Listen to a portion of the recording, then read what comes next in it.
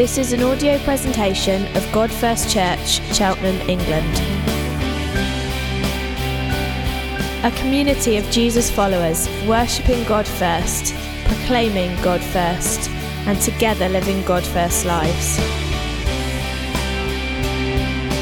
For more information, visit our website at godfirst.org.uk.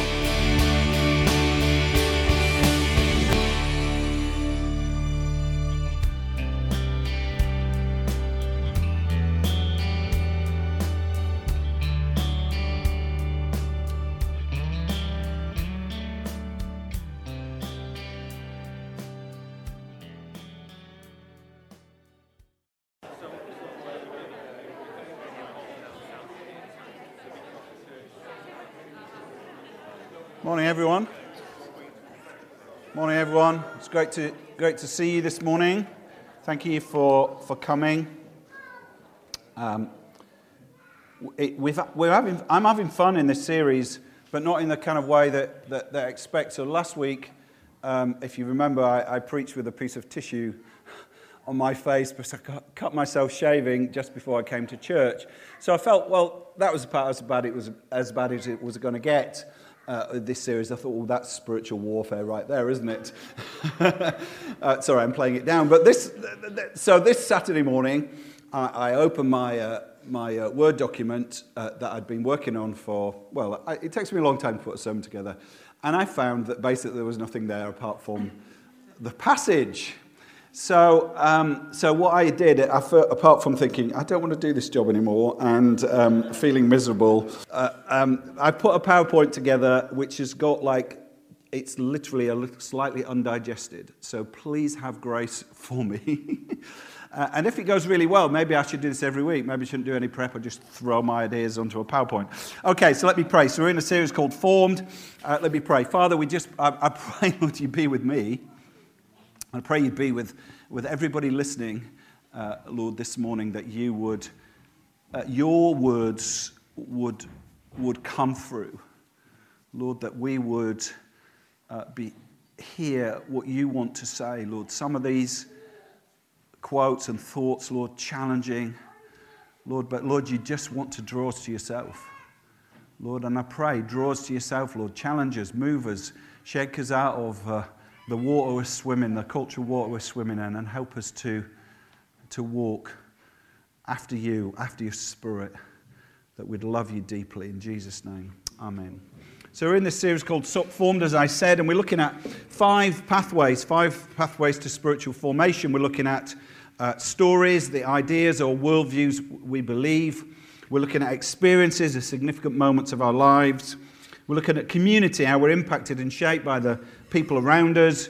We're looking at practices, how our embodied, the habits we do with our body and the routines of our days. And we're also looking at our loves, the deep desires of our hearts. And what we're going to do is look into different aspects of these as we roll through the series. And this week, I'm going to look at story. So I'm going to look at story. We said last week that actually probably we're a church that in my preaching, and a lot of churches will do, they'll look at story. They'll take story and ideas and truth and worldviews, and that'll be the only way that people can be changed.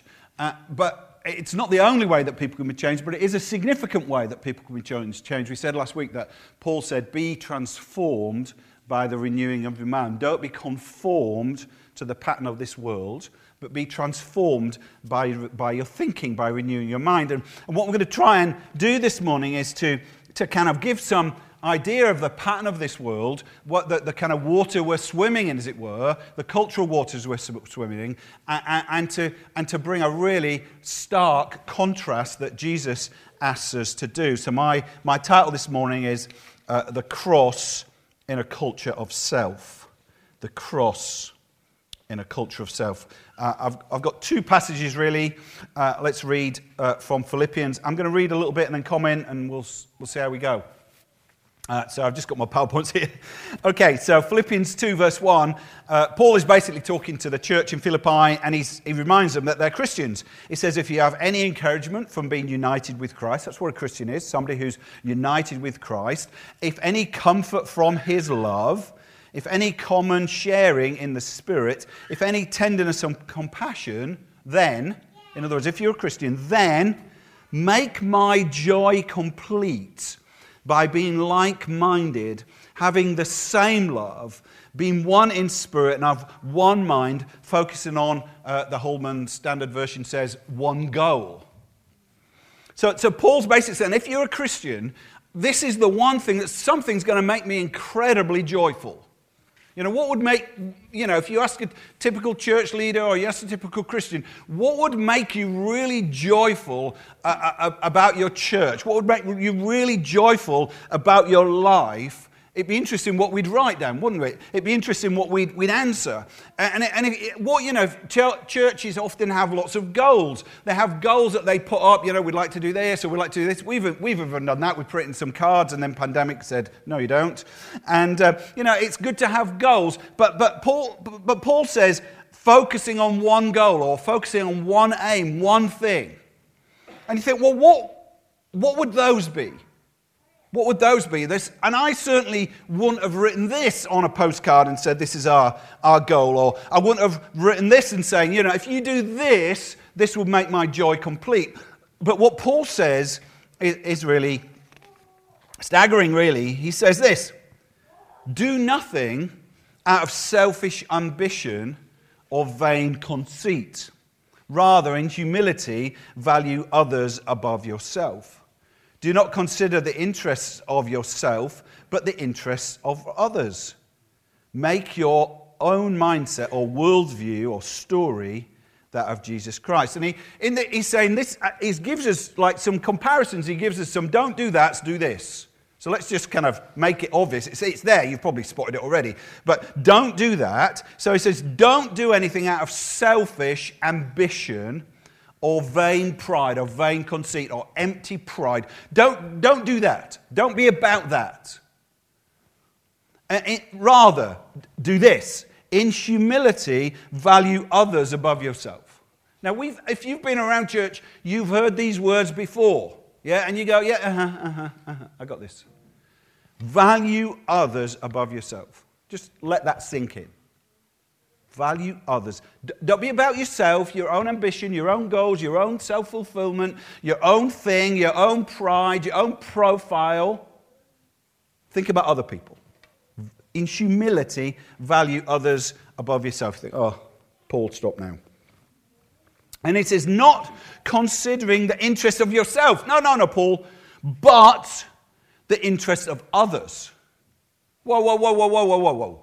This is huge, isn't it? This is huge. It's saying there's a massive contrast between our selfish ambition, our vain conceit, and our self-interest and loving others and considering others more important than others like that. And he says, actually, and then he puts it a different way in a classic kind of Jewish sense. That's what they would do. They'd kind of bring a contrast. In a classic Jewish sense, he says, this is the same thing. So he says, make your worldview that of Jesus Christ. In other words, Jesus' worldview is, I don't do anything out of selfish ambition or vain conceit. Rather, in humility, I consider others above myself. I'm not serving my own interest, I'm serving someone else's interest, the interests of others. He's saying that's how Jesus... And Paul is saying, if you do that, I will be absolutely complete. My joy will be complete. I can go to glory and say my joy is complete. If you did that, if you focused on that one thing, brilliant. And then Paul, I think he's quoting an ancient hymn, and I'm only going to read the first part of it, and you think, why? Just time. But he quotes an ancient hymn then, and he says... Talking about Jesus, who though he was in the form, that's our word, remember? That's our word of the series, who is in the form or the shape of God, did not consider equality with God a thing to be grasped. Paul's not saying that Jesus is not equal with God. He's saying he is in the very form of God, he's in the very nature of God. He's actually, this is what God is like. If you want to know what God is like, look at Jesus.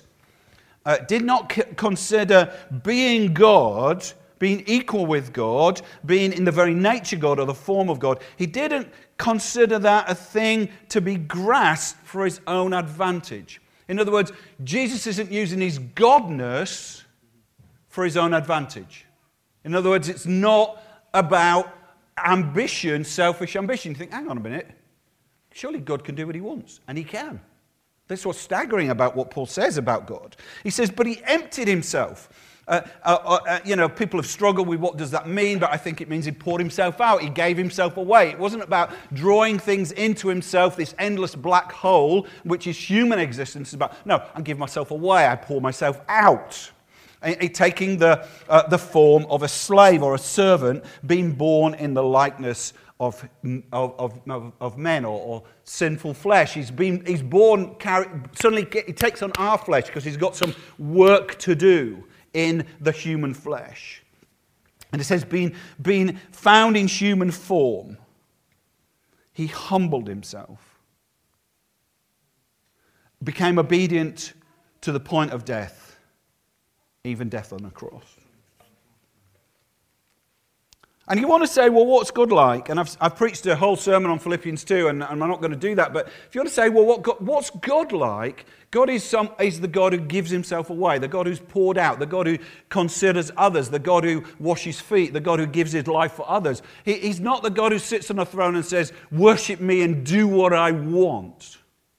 That's what we think God is like. But actually, although he has every right to demand our worship, what he does, he comes in the form of a servant, comes and takes on our weakness, comes and takes on our flesh, and dies on the cross. So what we have, and we have it in Scripture loads, we have this contrast between the way of self and the way of Jesus. The way of self is all about looking great. That's a snap from our series that we did some years ago called Culture Shift.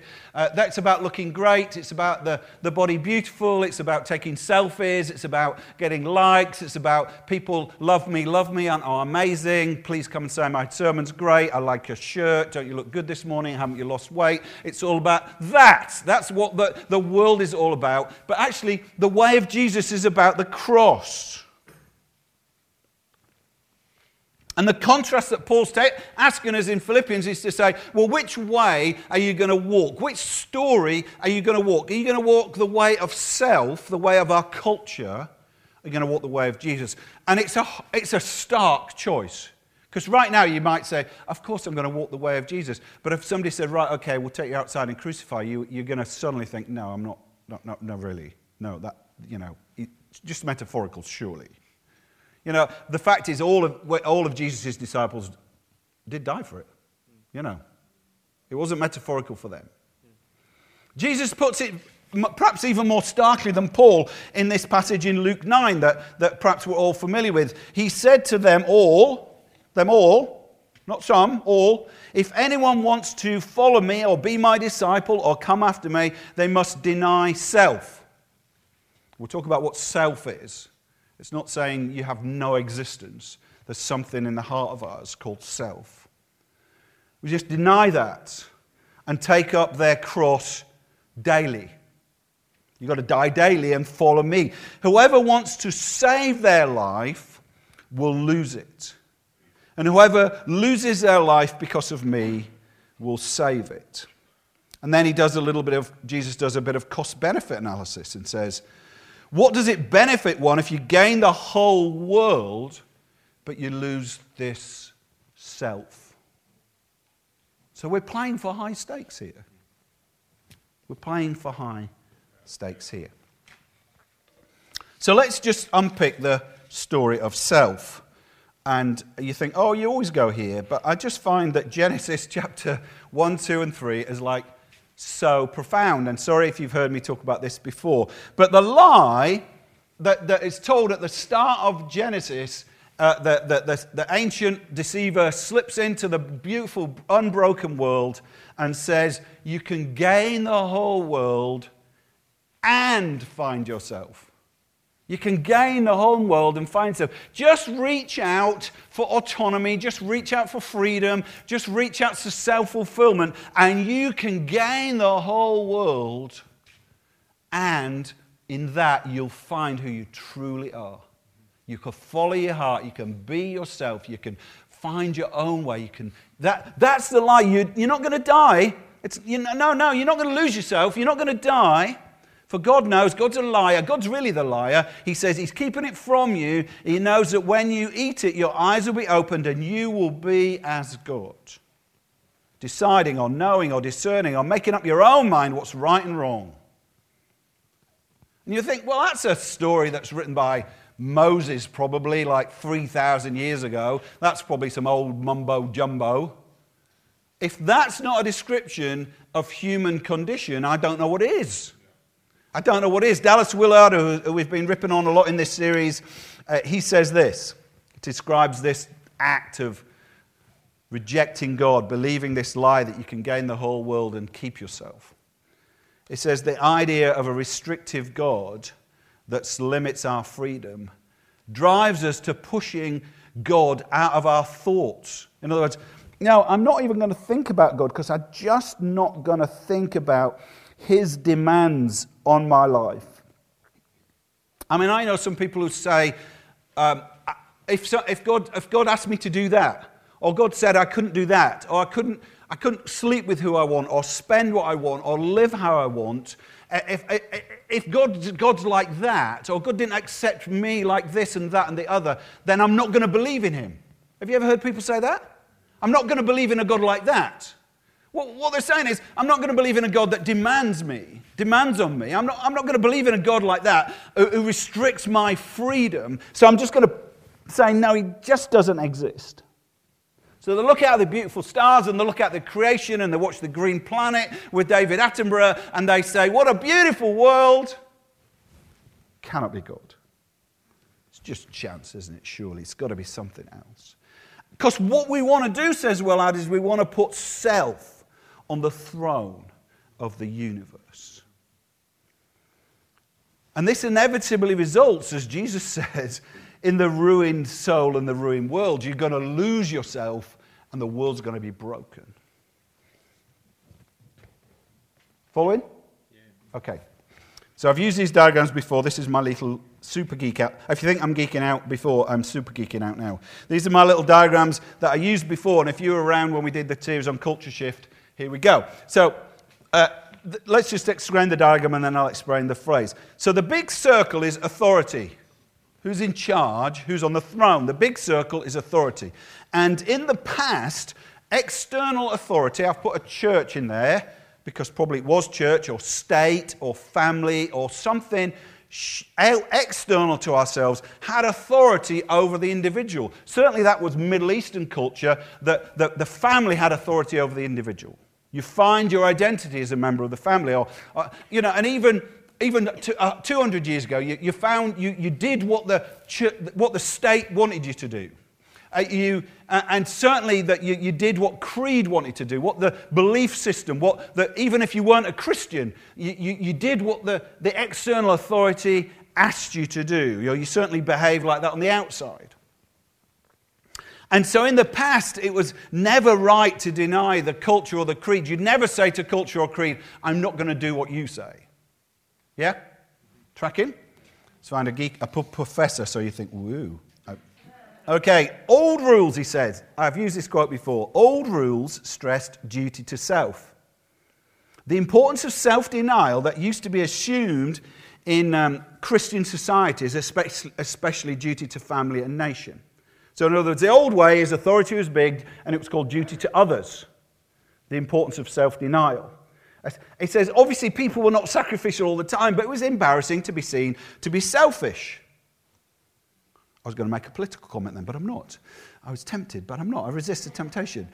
And because the prevailing ethic was self-denial. You had to present, as a leader in our nation, you had to present as if that you're serving for someone else. It's not about you. It's not about your self-aggrandizement. It's not about... Oh, I'm really being careful. It's not about kind of me, grasping for your own advantage. It's not about being president, prime minister, whatever. It's not about those things for your own advantage. It's saying, no, I'm serving because I feel there's something important, there's some core, something good to do. Yeah?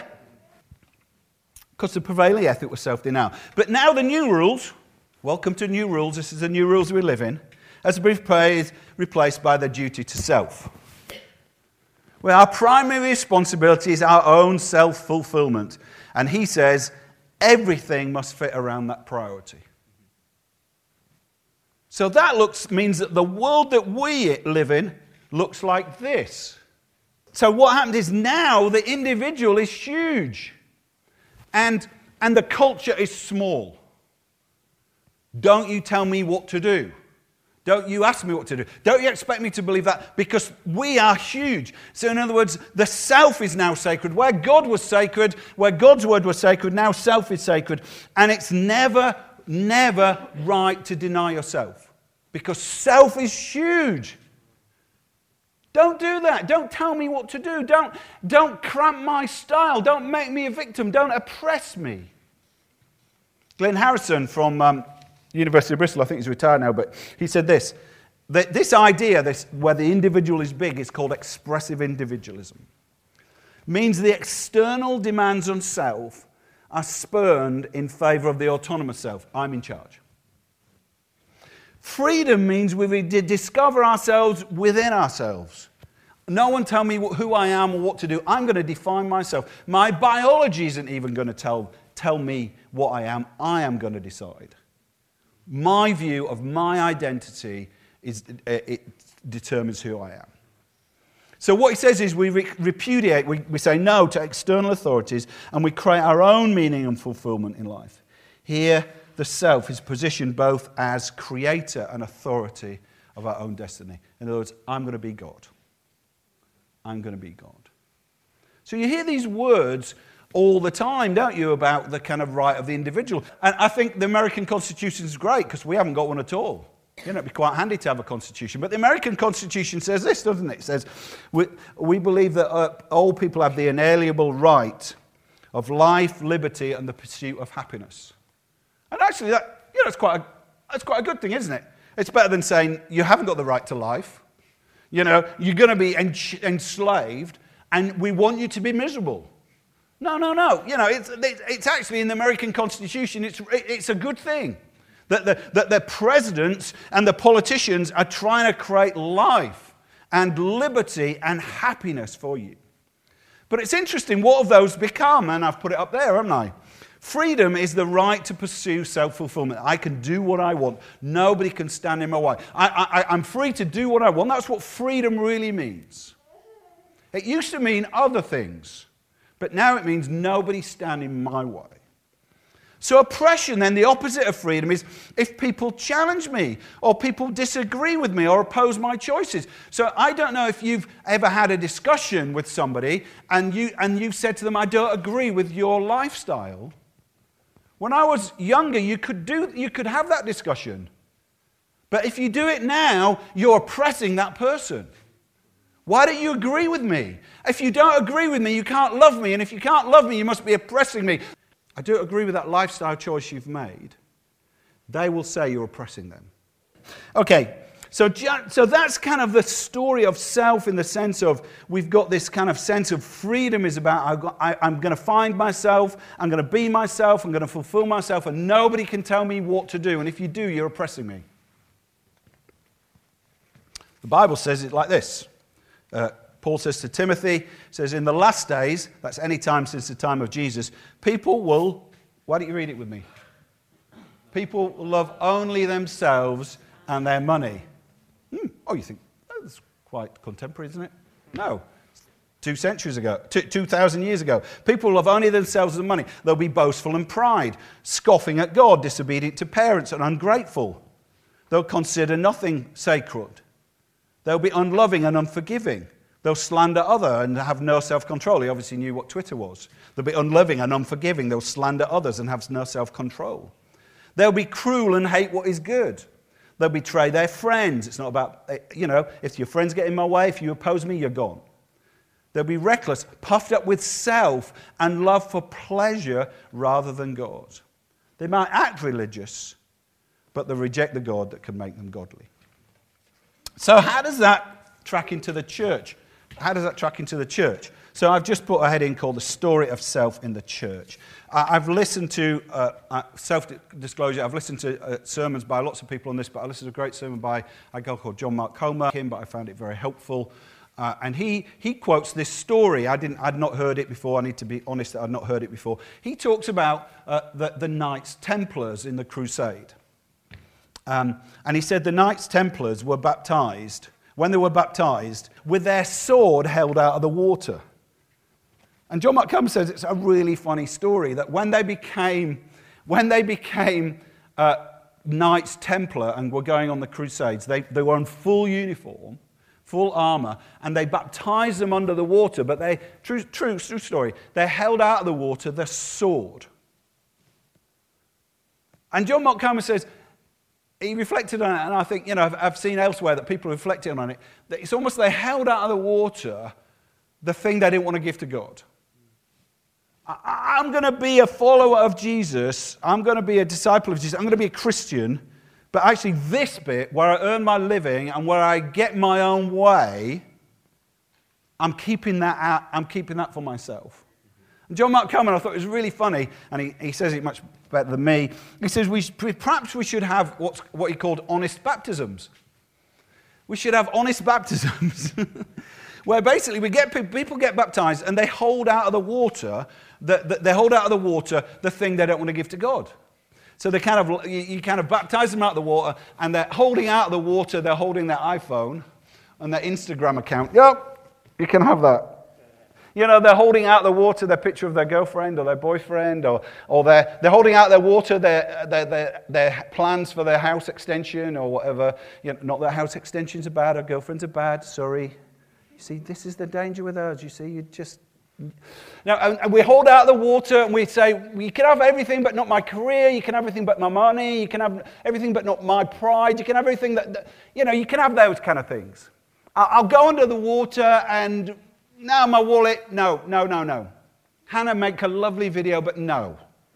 I think, wow, I know that's what I'm like. I'm not saying, when I went under the water, everything was like, no. I mean, I've got little habits and little sins and little ways of doing that. I think, man, why didn't that die with Jesus? Because that baptism is supposed to be die with Jesus and come out of the water. But you've got this little thing and you hold it out of the water and say, no, you can't have that.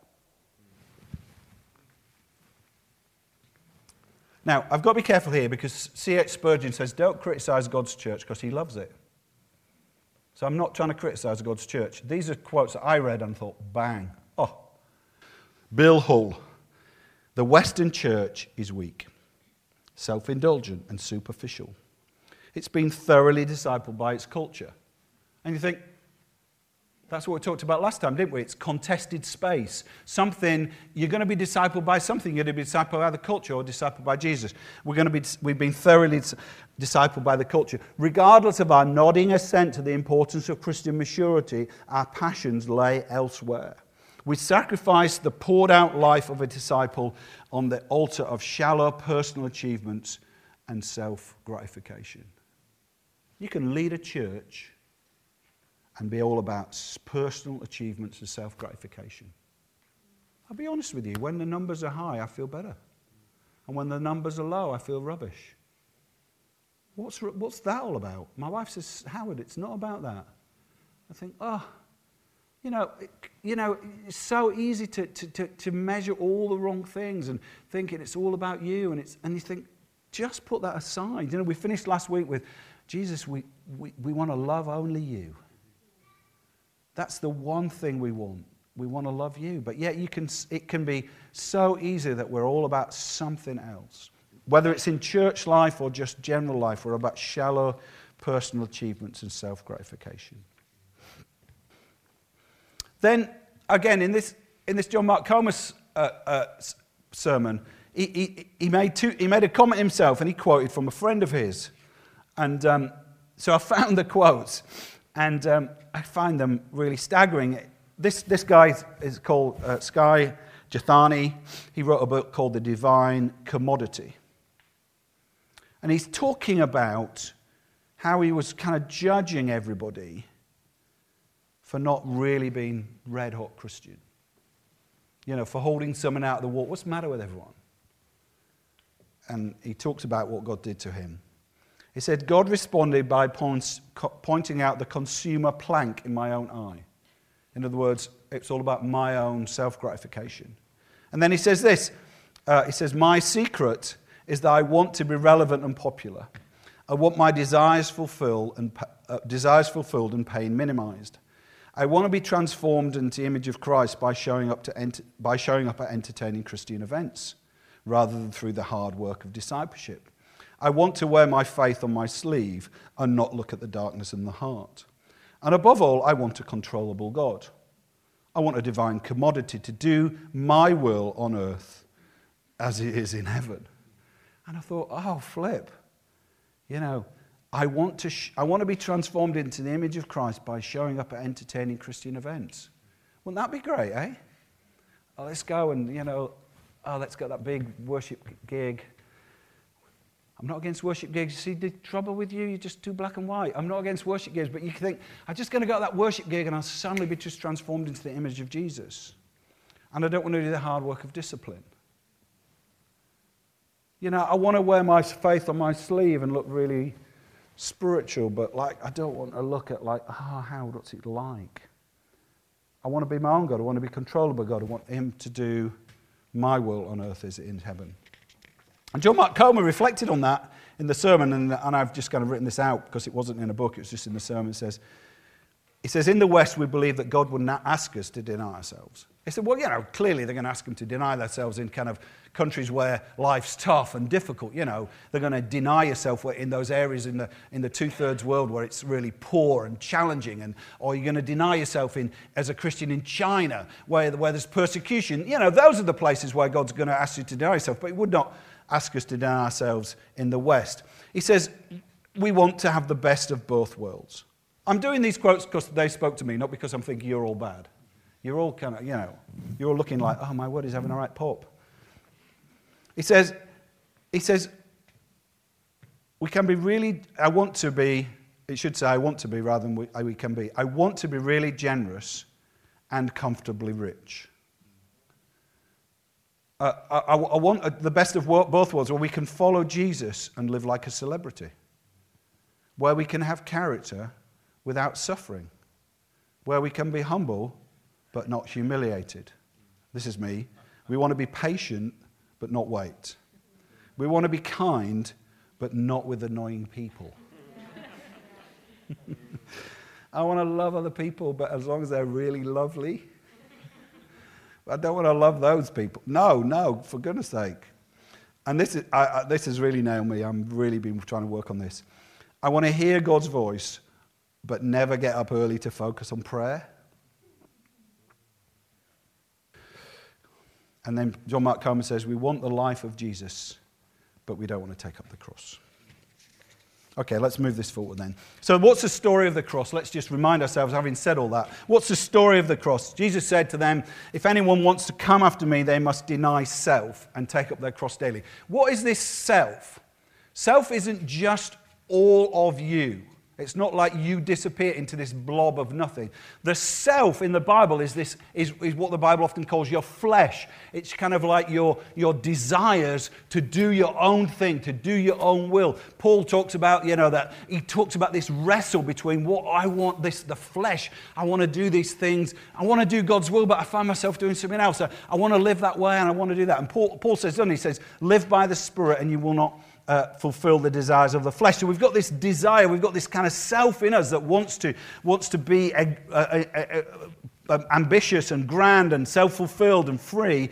And he says, no, they must deny that flesh of it and take up their cross daily and follow me. That's why Jesus took on flesh. Because the cross is about crucifying the flesh, those kind of desires that oppose God. And whoever wants to save their life will lose it. If you want to grasp onto your life, you want to pull things to yourself, if you want to use things for your own advantage, if you want to do that, the more your hands are closed around those things, the more you're going to slip through your fingers. But whoever loses their life, for me, will save it. If you follow the way of Jesus and say, actually, I'm going to give myself away, I'm going to give myself away, you're going to find life. If you're going to do those things that cost you to love others and care for others and serve others and commit to others, if you do those things, you're going to find life. And then, as I said before, it says, what does it benefit one if you gain the whole world and lose your very self? Dietrich Bonhoeffer says this famous quote. It says, "The cross is laid on every Christian. The first sacrifice all must experience is the call to abandon the attachments of this world. It is that dying of the old self that results, which is the result of encounter with Jesus. We embark upon discipleship. We surrender ourselves to Christ in union with his death. When Christ calls us, he bids us come and die. Self-denial means knowing Christ and forgetting oneself." And we see this in the Bible, don't we? We see the rich young ruler says, "I want to come to Jesus." He says, "By the way, you are all rich." Some of us different grades of rich, but we're all rich because we live in the rich West. And so therefore you're in that story. You come to Jesus and said, "I want to have eternal life. I'd like to have the benefits of the kingdom. I want to have all the blessings of the kingdom." And Jesus says, "Great." He says, "Fulfill the commandments." He said, "I've done them all. Ticked all the boxes." He says, "Okay, give all your money away." What? What? My wallet? No. It says he went away sad. I mean, it's a challenge, isn't it? I read of this crazy church in California. I think it was the guy Sky's church. They basically said, "Let's take that seriously." So they started to sell the stuff they didn't need and give the money away. They started to slim it down and simplify and say, "I don't need that. I don't need that. I don't need that. I don't need that. I empty, all my shoes. I've got more shoes than Imelda Marcos." Nobody remembers her. She was the Filipino wife of the Filipino president who had like 1,000 pairs of shoes. And I just slim it all down. I've got 3 TVs. I'll give one away. I've got 2 cars. I'll give one away. It seemed like this church in California was doing it. I'm thinking, how incredibly radical.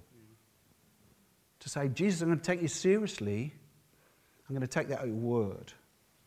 I'm going to give myself away." But we've got to understand that there's a challenge here, isn't there? For whoever wants to save their life will lose it. But whoever loses their life because of me will save it. Okay, I want to say, deny self by committing to Jesus' community. In other words, the Philippians passage says, "Consider the others above yourself. Consider the interests of others, not yourself." You cannot live the life of Jesus on your own. You just can't. You have to live it in community. That doesn't mean just coming to church, but it means you have to share life with Christians where you give your life to them and they give your life to you. So when we start small groups in a few weeks' time, or at the end of March, at the end of Feb, beginning of March, you have to say yes to be in community. You have to say, "I'm going to be there. I'm going to share my life with community." In other words, I'm going to come even when I don't want to come. I'm going to turn up when I don't want to turn up. I'm going to say, we've all done it, haven't we? We've all sent that text saying, "Sorry, I can't make it tonight." Oh, nobody found that funny. Oh, my word. I thought it was quite funny. If you've ever led a small group, and you get those texts, you've cooked all the food, you've prepared the Bible study and everything, and then you get this text, beep, beep, beep, beep, beep, beep. What? "I'm sorry, I can't make it tonight." And then, or whatever, or people say, "Oh, I can't make it on Sunday," and then you look them on Facebook, and they've gone home and they've been doing their garden. "Sorry, I can't make it. I'm doing my garden." And it's like, well, I thought you couldn't make it. I thought it was like there's some massive thing. No, I'm just doing my kitchen up. And it's like it's awful, isn't it?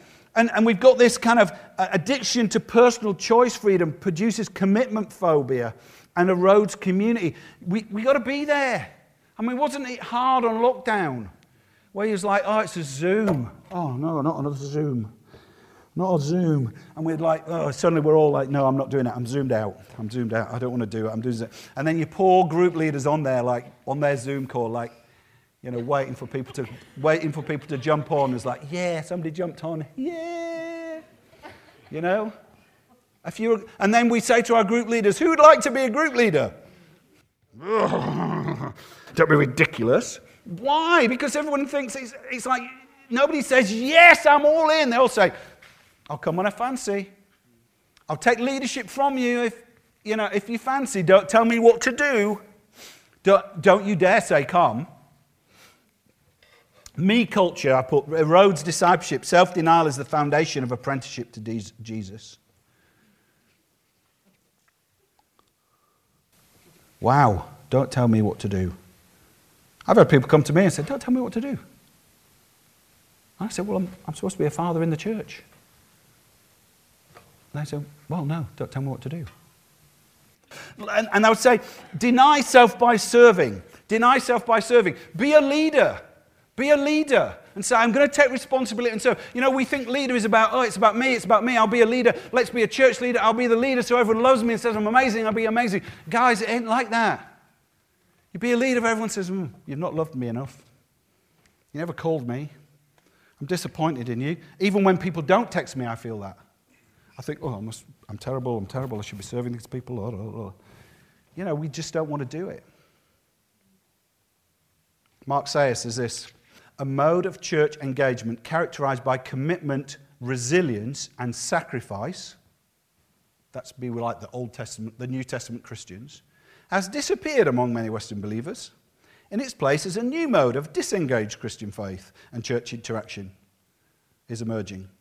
The new mode is characterized by sporadic engagement, passivity, commitment phobia, and an insatiable appetite for consumerism. So let's finish with this. There is incredible joy in the cross. Jesus says, whoever loses their life because of me will save it. Jesus is saying, if you're a Christian, if you have any encouragement from being united with Christ, any comfort from his love, any common sharing in the Spirit, any tenderness and compassion, if you're a Christian, then think about others more than yourself. Don't think about self-ambition and conceit. Think about others. Think about being like Jesus more than loving yourself. And actually, it's a really good deal. Believe me, it's a really good deal. Jesus tells two stories, doesn't he? Two verses back to back, and they say the same thing. The kingdom of heaven is like treasure hidden in a field, which a man found and covered up. And then in his joy, he goes and sells all he has and buys the field. Again, the kingdom of heaven is like a merchant searching for fine pearls, who, on finding one pearl of great value, went and sold all he had and bought it. Who's this story about? It is about us, but actually it's about Jesus. And I'm not saying you're so amazing, but what I'm saying is Jesus, even though you've sinned against him, he came and took on flesh. He said, you're the pearl of great price, church. You're of great value. You're made in my image. I've shaped you and formed you and loved you and before the world was made. And I'm going to give everything I've got. Everything I've got. I'm going to pour out my life and empty it. I'm going to become a servant, a foot-washing servant. I'm going to be mocked and afflicted. I'm going to pour my life away because I want that. I want you, church. And how do we respond? We say, actually, there's a treasure called Jesus that's hidden in the field. People don't know about it. They're just going about their business. They don't know how beautiful and amazing he is. And Jesus says, all that you've got, Howard, is it worth more than me? The guy who finds the treasure in the field says, here's a treasure. I'm going to be incredibly rich. I'm going to start selling all my stuff. My house is on the market, my car, everything, my savings, everything. I'm selling all that and I'm buying this field because in this field there's one called Jesus who's worth it all.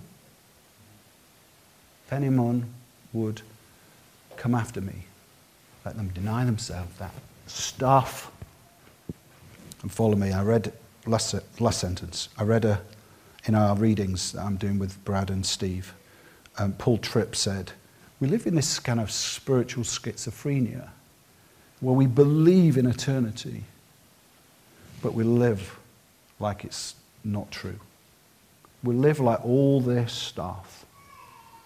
our pride, our self, our purpose, our fulfillment. That's really what really is going to matter and that's really going to count. And we don't live like he does. And he's calling us now to say, come on, you've had that thing out of the water. Let's baptize it now.